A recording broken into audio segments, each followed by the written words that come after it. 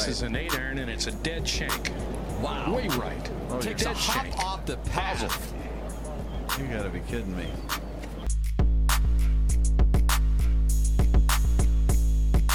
Very tough pitch shot right here. You got to hit it into the hill. One hop up and bite, and it's in. Kind of like that.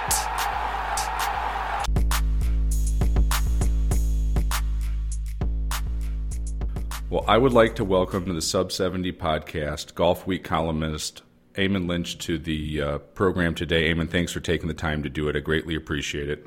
Sure, good to be with you.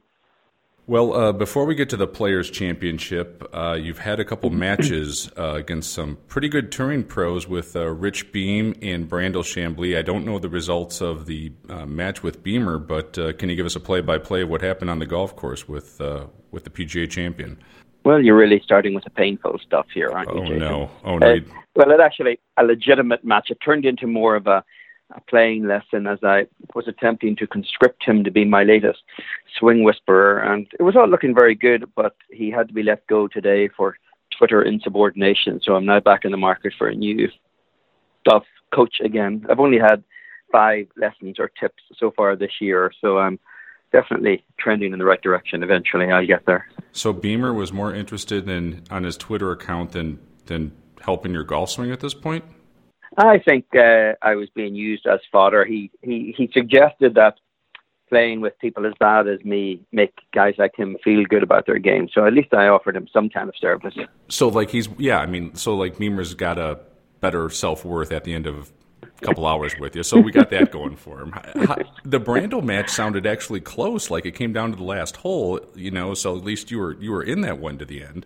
Well, it was a 9-hole match and he was giving me a stroke a hole. So I think I had a reasonable prospect of staying in that one for a while, although he was confident he would have been smoking a Cuban behind the 6th green after finishing me off early. But it got a little closer than he expected, but I don't think he was in danger of losing it too much. Well, and it's actually good he probably, didn't lose, because can you imagine his ego being crushed of losing to you in a 9-hole match? I mean, I don't know if he'd be coming back from that one, so probably it's better that you let him win. He can move on. It feels better about himself. But no, those guys can still really play, can't they? There's a talent there when you play with a player of that level that it just doesn't go away. They can still really, really hit the golf ball and get it around pretty darn well. Yeah, that's for sure. There's a definite skill set that does not erode with age compared to the rest of us, and they've both been competitively inactive for quite some time, but the talent is certainly still there, and both of them, I'm sure, will play more in the future. Yeah, I mean, Brandel's talking about being competitive this year on the Champions Tour, and Beamer's a couple years away, so that kind of talent doesn't go away. It's fun to watch, but I was hoping you would have beat both of them, but, like I said, next time you'll get them. Hope springs eternal. Exactly. Well, let's get to the big event this week, Players' Championship. Sort of, what's your thoughts on the tournament moving from May back to March? And what couple stories do you kind of find fascinating this week, or something that you're going to kind of be pursuing or kind of watching as the week goes on? I'm definitely in favor of the move back into March. I think it gives a nice anchor event to the springtime, which had somewhat become lost over the last decade when it was in May. And it's quite interesting in how much change that's actually going to make to the golf course. Over the last 10 years, certainly a lot of guys who would be deemed shorter hitters have been competitive in this tournament because the course was a lot drier and a lot more baked out with a lot more run on the ball in May. So we could see winners like, Webb Simpson last year or Matt Kuchar in 2012. And that was really the only significant event in golf where the short ball hitters could reasonably contend with the long ball hitters on a frequent basis. But we're not going to see that this year, I don't think. I mean, I was out there today. I walked the back 9 with Rory McIlroy, and he was a little bit surprised at how differently the course played this time around. It was breezy out there. There was a hurrying wind, for instance, on 18, and Rory would always say that he would hit driver sand wedge on that hole typically over the last 10 years. And today he hit driver 6-iron in there.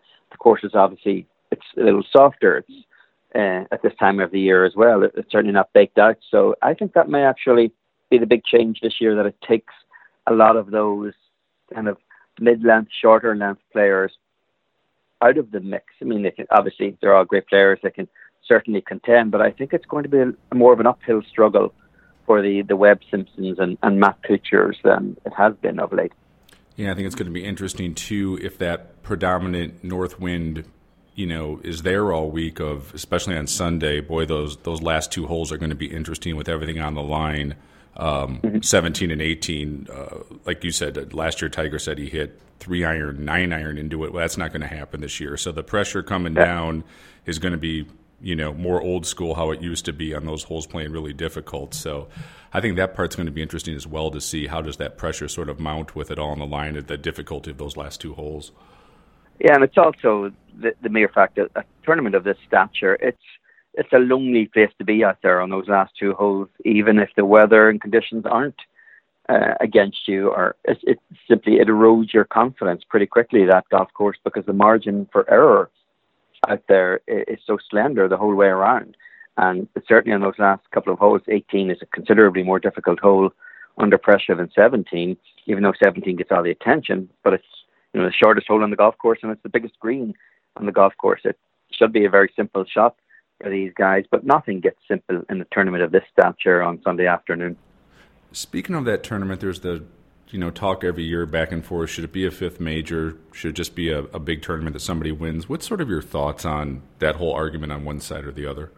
Yeah, I wrote about that this week. I'm of the mindset that it is actually a major championship, and so much of the dismissal of that notion, I think, is based on just rejecting the heavy-handed marketing efforts of the PGA Tour to persuade everyone that it's a major. But if you look at what goes into a major championship, look at the characteristics all of the others share. The first one is obviously the kind of the history, the stature. And well, the Players' Championship's only 45 years old, but that does confer some stature, because that's like saying that the Masters was not a major championship in 1979 when it was the same age as the Players is now. And I just don't think that argument is particularly sustainable. It also has to have, for instance, an iconic course. Well, we've got that. It has a strong field. The Players is consistently the strongest field you find anywhere in golf, major or non-major, all year long. And there's a certain, memorable moments that goes into a major championship kind of mentality as well. And I think it certainly has plenty of those over the years. There's no serious argument, I think, other than begrudgery about PGA Tour marketing to suggest that this is not a major. Azinger was discussing it with me at the weekend, and he believes there's four majors on the simple logic that you can only score 4 runs in a Grand Slam. Well, we have the Senior Tour has 5 majors, the LPGA Tour has 5 majors. I tend to think 5 is too many, but at the same time, I think there's every case that can be made that the Players' Championship ticks every box that would qualify it as a major championship.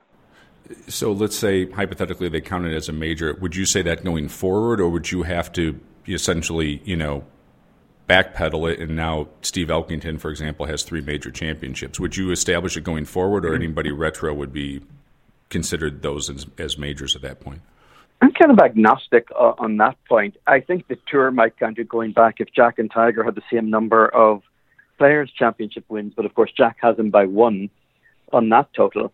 But there's this notion that it somehow would scramble the history books and demand a rewrite is based on the questionable notion that an unimpeachable list exists of achievements in majors, because a lot of people, for instance, don't bother crediting some majors that have been won out there by guys. I look at, for instance, Gene Sarazen is given the career Grand Slam on the basis of his 1935 Masters win. Well, that was a glorified buddy gallery for Bobby Jones in the second year of the Masters. Jack, at the 1975 PGA Championship, and ever since, has spoken of his pride at passing Bobby Jones' record of 13 majors. Well, that's if you include his 5 US amateurs and his 1 British amateur. Otherwise, Bobby Jones has 7 Walter Hagen won the Western Open when it was considered a major by all of his contemporaries 5 times, but that's not on his list of 11 majors that he's credited with.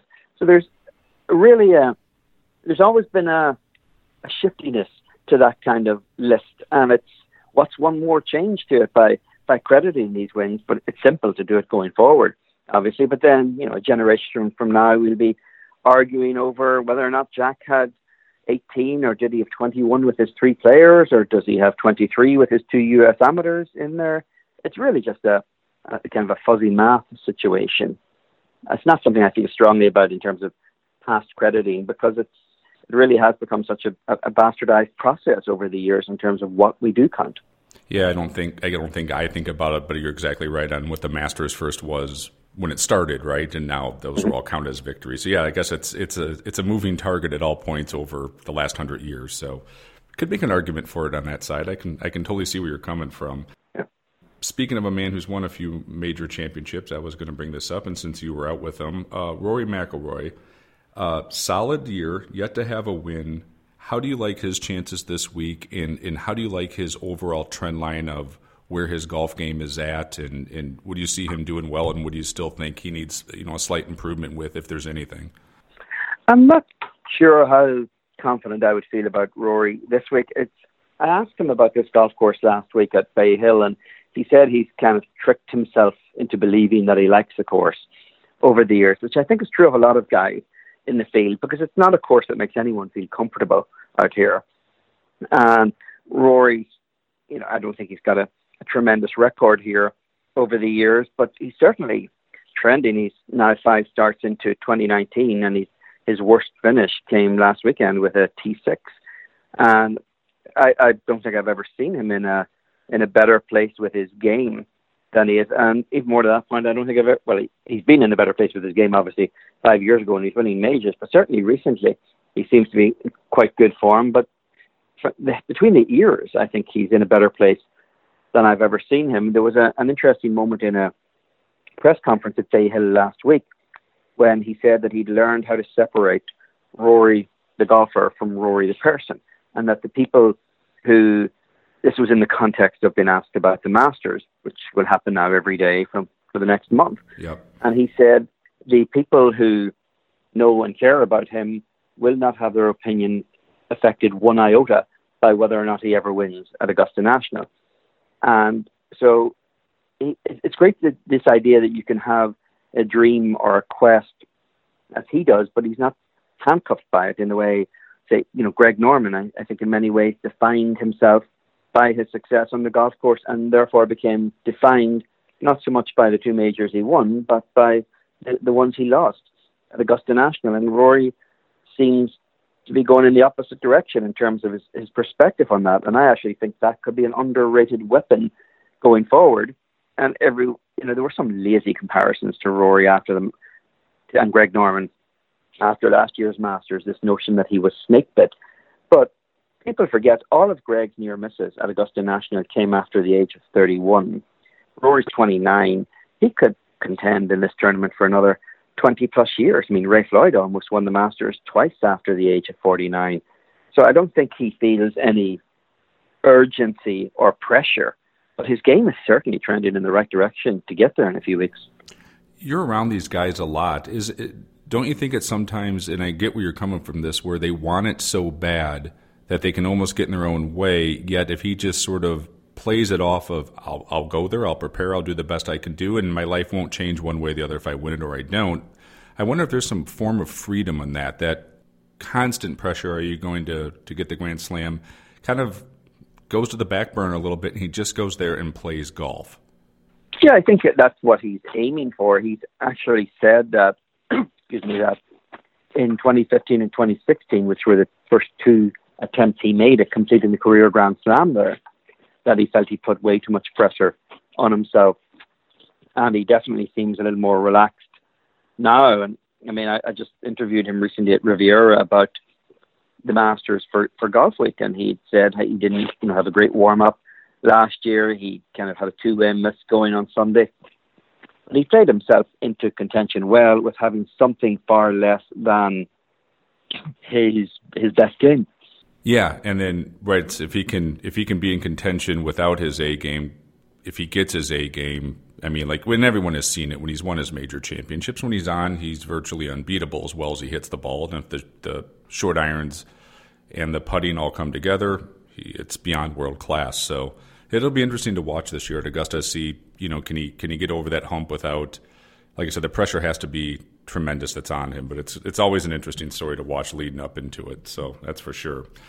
Tiger, new coach. What are we hearing on that? I know he was coachless per se last year. Do you know how this came about, and how's his health overall? I mean, he was talking about a stiff lower back causing the neck to flare up a little bit. How do you, A, for the Players' Championship, and then B, sort of the rest of the summer when they're going to be playing a lot of golf, what's sort of your outlook for Tiger? He seemed to be quite okay with his health status when he did his press conference earlier today. He said it started to come up really as an issue in Mexico, and it got a little bit tighter, so he was simply taking precautions with it. But he certainly, when he's on the range out here, he's not swinging in any way encumbered or slower because of the neck issue he had. And as for the relationship with Matt Killen, I suspect it came around mainly through Tiger's pretty good relationship with Justin Thomas, who also works with Matt Killen. And right now it seems that he's working on mostly on putting with Tiger. That's all Tiger talked about today. There hasn't been any suggestion yet that he's really working with him on any kind of full swing motion, but more so Tiger thinking his putting stroke has gotten off a little bit over the last year or two, and Matt Killen had spent quite a bit of time around him because Tiger plays often with Justin Thomas, so he was familiar with Tiger's putting stroke, so he thought that was the logical option for him to get that second pair of eyes on it. But Tiger hasn't played very much this year. He hasn't played particularly well, but it's still a process for him to get back to where he was. I think the fact that he won at the end of last year, to me, is the most remarkable win of his career, given where he had been both physically and mentally. But I don't think we can expect Tiger to produce the consistency of results week in, week out that he did in his prime. Because I would argue no one will ever play at that level again, week in and week out. And he has skewed the expectation for everyone who's come after him, where if you don't win for 3 or 4 tournaments, suddenly they start talking about a slump, which is laughable in a sport where the win percentage is as low as it is in golf relative to the number of starts you make. He seems to be, very much focused on the summer. Tiger's not worried about the events that happen in the year. There's really 4 events that Tiger really cares about this year. He knows those are the ones that will define his legacy. This week isn't one of them for Tiger. I'm sure he would love to win. I don't necessarily think it's the greatest golf course in the world for somebody who's as erratic still with the driver as Tiger can be. But, I would be optimistic that he can put up a decent showing in the majors this year. This is just an observation of a golf fan. I've met him. I've never had a chance to interview him, but the Tiger that we see now with more smiles and engaging with the media and less guarded is that something that you guys see who are out there with the tour all the time and you come across these guys all the time? Is that a pretty much a constant that you guys see, that he seems like he's in a happy, good place in his life? I don't know how less guarded he actually is. I mean, he's certainly become, I'd say, a little more relaxed over the last couple of years. He's not someone I've ever spent a great deal of time around. Personally, I know people who seem to think he's definitely had some kind of sea change in terms of his outlook on life. And I guess when you love golf as much as Tiger does, and the real possibility exists of it being taken away from you through physical injury, it really does, I think, boost the enthusiasm, suddenly your love of the game again when you get it back. And that's, I think, what we're seeing in Tiger, is a certain relief that he has the opportunity to write another chapter in his career, because there is no way Tiger deserved to have a career end the way his would have if he'd not been able to come back from those back injuries and back surgeries. And I think it could be a remarkable chapter. I don't know if he's got another major championship in him. I feel fairly certain he's got more PGA Tour wins in him, though. And really, very few people would have said that, I think, a couple of years ago, given where he was. Absolutely. I mean, yeah, I would have bet you good money he would have never won again after he would start, stop injury. I mean, it's remarkable. It really is. I never thought he'd be a top 50 player again in the world, let alone a consistent top 20 player. It's a remarkable story, and it's a very interesting story. Another one that I find remarkable from this aspect is Francesco Molinari and I'm trying to think of another player that comes to mind of this generation, say last 10 years, that was sort of very solid for 10, 11 years on tour, European tour, U.S. tour, doesn't matter. Then all of a sudden just sort of gets it and then goes to another level. And his game is completely transformed, it seems, in his mid-30s, which doesn't happen as much anymore as it used to back 20, 30 years ago when those guys would hit their prime. And, he wins again last week with a remarkable round of, at 64 on Sunday. And what's your sort of thoughts on him? And is there any other players that you can think of that have, had a solid career and then all of a sudden taken it to the next level and not just done it once, where they're starting to win tournaments at a pretty high clip and performing like that under the pressure of, some really great golf?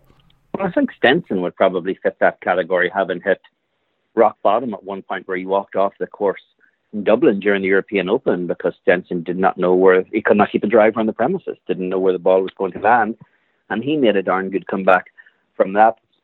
What's interesting about Molinari is he's got a wonderful coach in Dennis Pugh, an English guy, and he works with Phil Kenyon on his putting. But a year ago this week, on Friday night of the Players' Championship, Dennis Pugh and Molinari's caddy sat literally crying into their red wine. Francesco had already left. He'd missed the cut, and they had never seen him as low as he was in his professional career. He just seemed lost, wasn't getting what they were working on. And 2 weeks after that, he beat Rory at Wentworth to win the European Tour's flagship PGA Championship. A couple of months after that, he wins the Quicken Loans on the PGA Tour. Then he adds the Open Championship, goes 5-0 in the Ryder Cup. Now he's won again. So that's the fickle nature of this game. There's a guy who 1 year ago was as low as he could possibly be, and here he is now on top of the world. So you can't legislate for that in professional sports, I suppose. And you're one day, as we all know, Jason, one day you're the statue, the next day you're the pigeon. So you can be up, you can be down, and Francesco was pretty down a year ago, and it's hard to imagine that he could be any higher than he is right now, but he probably thinks he could at Augusta in a few weeks. It's hard not to root for him. He seems like a really solid guy too. Like the way he comes across, at least on, from what I see on television, he seems like a guy that the other guys really like, and he seems like a good guy out there. So it's nice to see him have that success. That's from afar, or from a fan standpoint of how I kind of see him. It looks like the other guys really enjoy being around him. Yeah, he seems a pretty relaxed guy, and I think he's always been popular among his peers on the European Tour, and certainly a lot of the stuff you saw on social media during the Ryder Cup would suggest that was certainly the case too. Other storylines from this season, want to get your opinion on. We'll get you out of Dodge here, but new sets of rules that the USGA has implemented and the PGA Tour has also obviously implemented. Is it blown out of proportion of this back and forth and the tour players not happy with it, as my first question? Then part two is, do you think at some point the PGA Tour is just going to have a local rule or essentially make their own rules as the pro game is getting so much different than the way us amateurs play, where eventually there will be some form of a bifurcation at some level? I don't think the tour wants to get into the business of making their own rules. I do believe in bifurcation, and I believe that should be done by the current rules-making body, and I don't believe the PGA Tour has any stomach for any kind of split over the issue of rules with either the R&A or the USGA. And I think that was part of the reason why Jay Monahan released that statement last week, kind of damping down the player rebellion, where they were making a lot of public comments critical of the USGA. And even Rory had pointed out in his press conference that the USGA is a pretty easy target in that respect. And frankly, to me, I think it is blown out of proportion, because this would all be simple if the players would just read the damn rule book. everyone else in their job, no matter what that job is, knows and is governed by the rules of their trade. Whatever it is, we all know what the parameters are we're required to work in. And these guys just don't bother to read the rule book. They don't need to, because in every situation where there's any doubt, they call in Slugger White or Mark Russell. They can't even go to the restroom without calling in a rules official for an okay. And that has just made them kind of, they're soft in that sense. They just aren't up to date on their own rules. So whenever the rules changes and they haven't bothered to read them, then they see the problem as emanating from the guys who actually changed the rules. They should simply have to read the rule book and stop blaming someone else for their failure to do that. Their own apathy is the cause here. It's not USGA's fault. Since you're in favor of bifurcation, without getting too far into the weeds, what rules or what things would you change for us amateurs, or what would you dial back for the pro, or would you let us have, as you know, as I design golf equipment, we could make, every manufacturer could make a driver that's hotter than it is now. I mean, that 15 years ago we could have done that. So amateurs could get more pop, for instance, out of the driver. You could make a golf ball that goes farther than the rules. Would you stop it now and let us kind of play with what technology is there and then roll the pros back? Or how would you see the bifurcation of rules playing out? Well, I don't think it'll ever happen, but I would absolutely roll back the equipment standards and the ball for PGA Tour pros and have a free-for-all as far as recreational golfers go. There's this notion, a scare tactic that's generally put around by the proponents of greater distance, that we're taking away the fun for everyone else. And I've yet to hear any credible person arguing for a distance rollback who believes it ought to apply to the 15 handicap who carries his driver 195, 200 yards. It's let them have as much advantage and technological progress as is permissible for them. But when the game is played at the absolute elite level, I do not think it's a fair trade-off to render obsolete every great golf course in the game, which is frankly now where we are at this point. We can barely even hold an Open Championship on the old course anymore because it's a pitch and putt for so many of these guys. Yeah, and I think it would be interesting to watch some of the best players actually having to hit mid and long irons into a par 4. I think it would be interesting to see, from 200 yards they have to hit a 5-iron, and with a ball that spins a little bit more. I just think it'd be better television versus 480-yard hole and it's a driver and a wedge. Just from a fan's perspective, they'd have to play a little bit more like we do. So it's an interesting debate. So for this week, you've been out there, you've seen the changes that March can do to the golf course. Do you have a winner or 2 or 3 other guys that you think might be up there? I know this is a hard one to predict, historically, of who can win it, but who do you kind of got for the week? Rather than just choosing a name, I would say just look for the guys who are hitting it that combined longest and straightest, because the guys who are going to be able to pound driver and keep it in play out here, those are the guys I expect to be up there on Sunday, because the course is soft enough and it's going to be long enough, particularly some of the key holes with the way the wind has changed in March versus May. And frankly, there's only 24 guys in the field out of 140 odd who have ever actually seen the course in March versus May. And the last time they saw it in those conditions was 10 years ago. So I don't know how much of an advantage that is, but it's going to be the long, straight guys who can actually still overpower the golf course as much as one can at TPC Sawgrass. I just think it's too much of an uphill climb for the guys who may be straight but short, because no one's wedging this to death anymore. They may not be able to reach some of the par 5s because of the softness of the conditions. I mean, Rory had a 6-iron into 16 today, and the ball almost stopped in its own plug mark on the downslope in that front right corner of the green where they put the flag on Sundays. And that's how soft the golf course is. There is not run out there, and I think that's going to eliminate a lot of guys. So just pick somebody who's long, straight, and there's a good chance they will be there Sunday afternoon. It's going to be a great week. I can't wait to watch it. Thank you so much for being on the podcast today, Eamon. I greatly appreciate it, and have a great week while you're down there. Great. Thank you, Jason.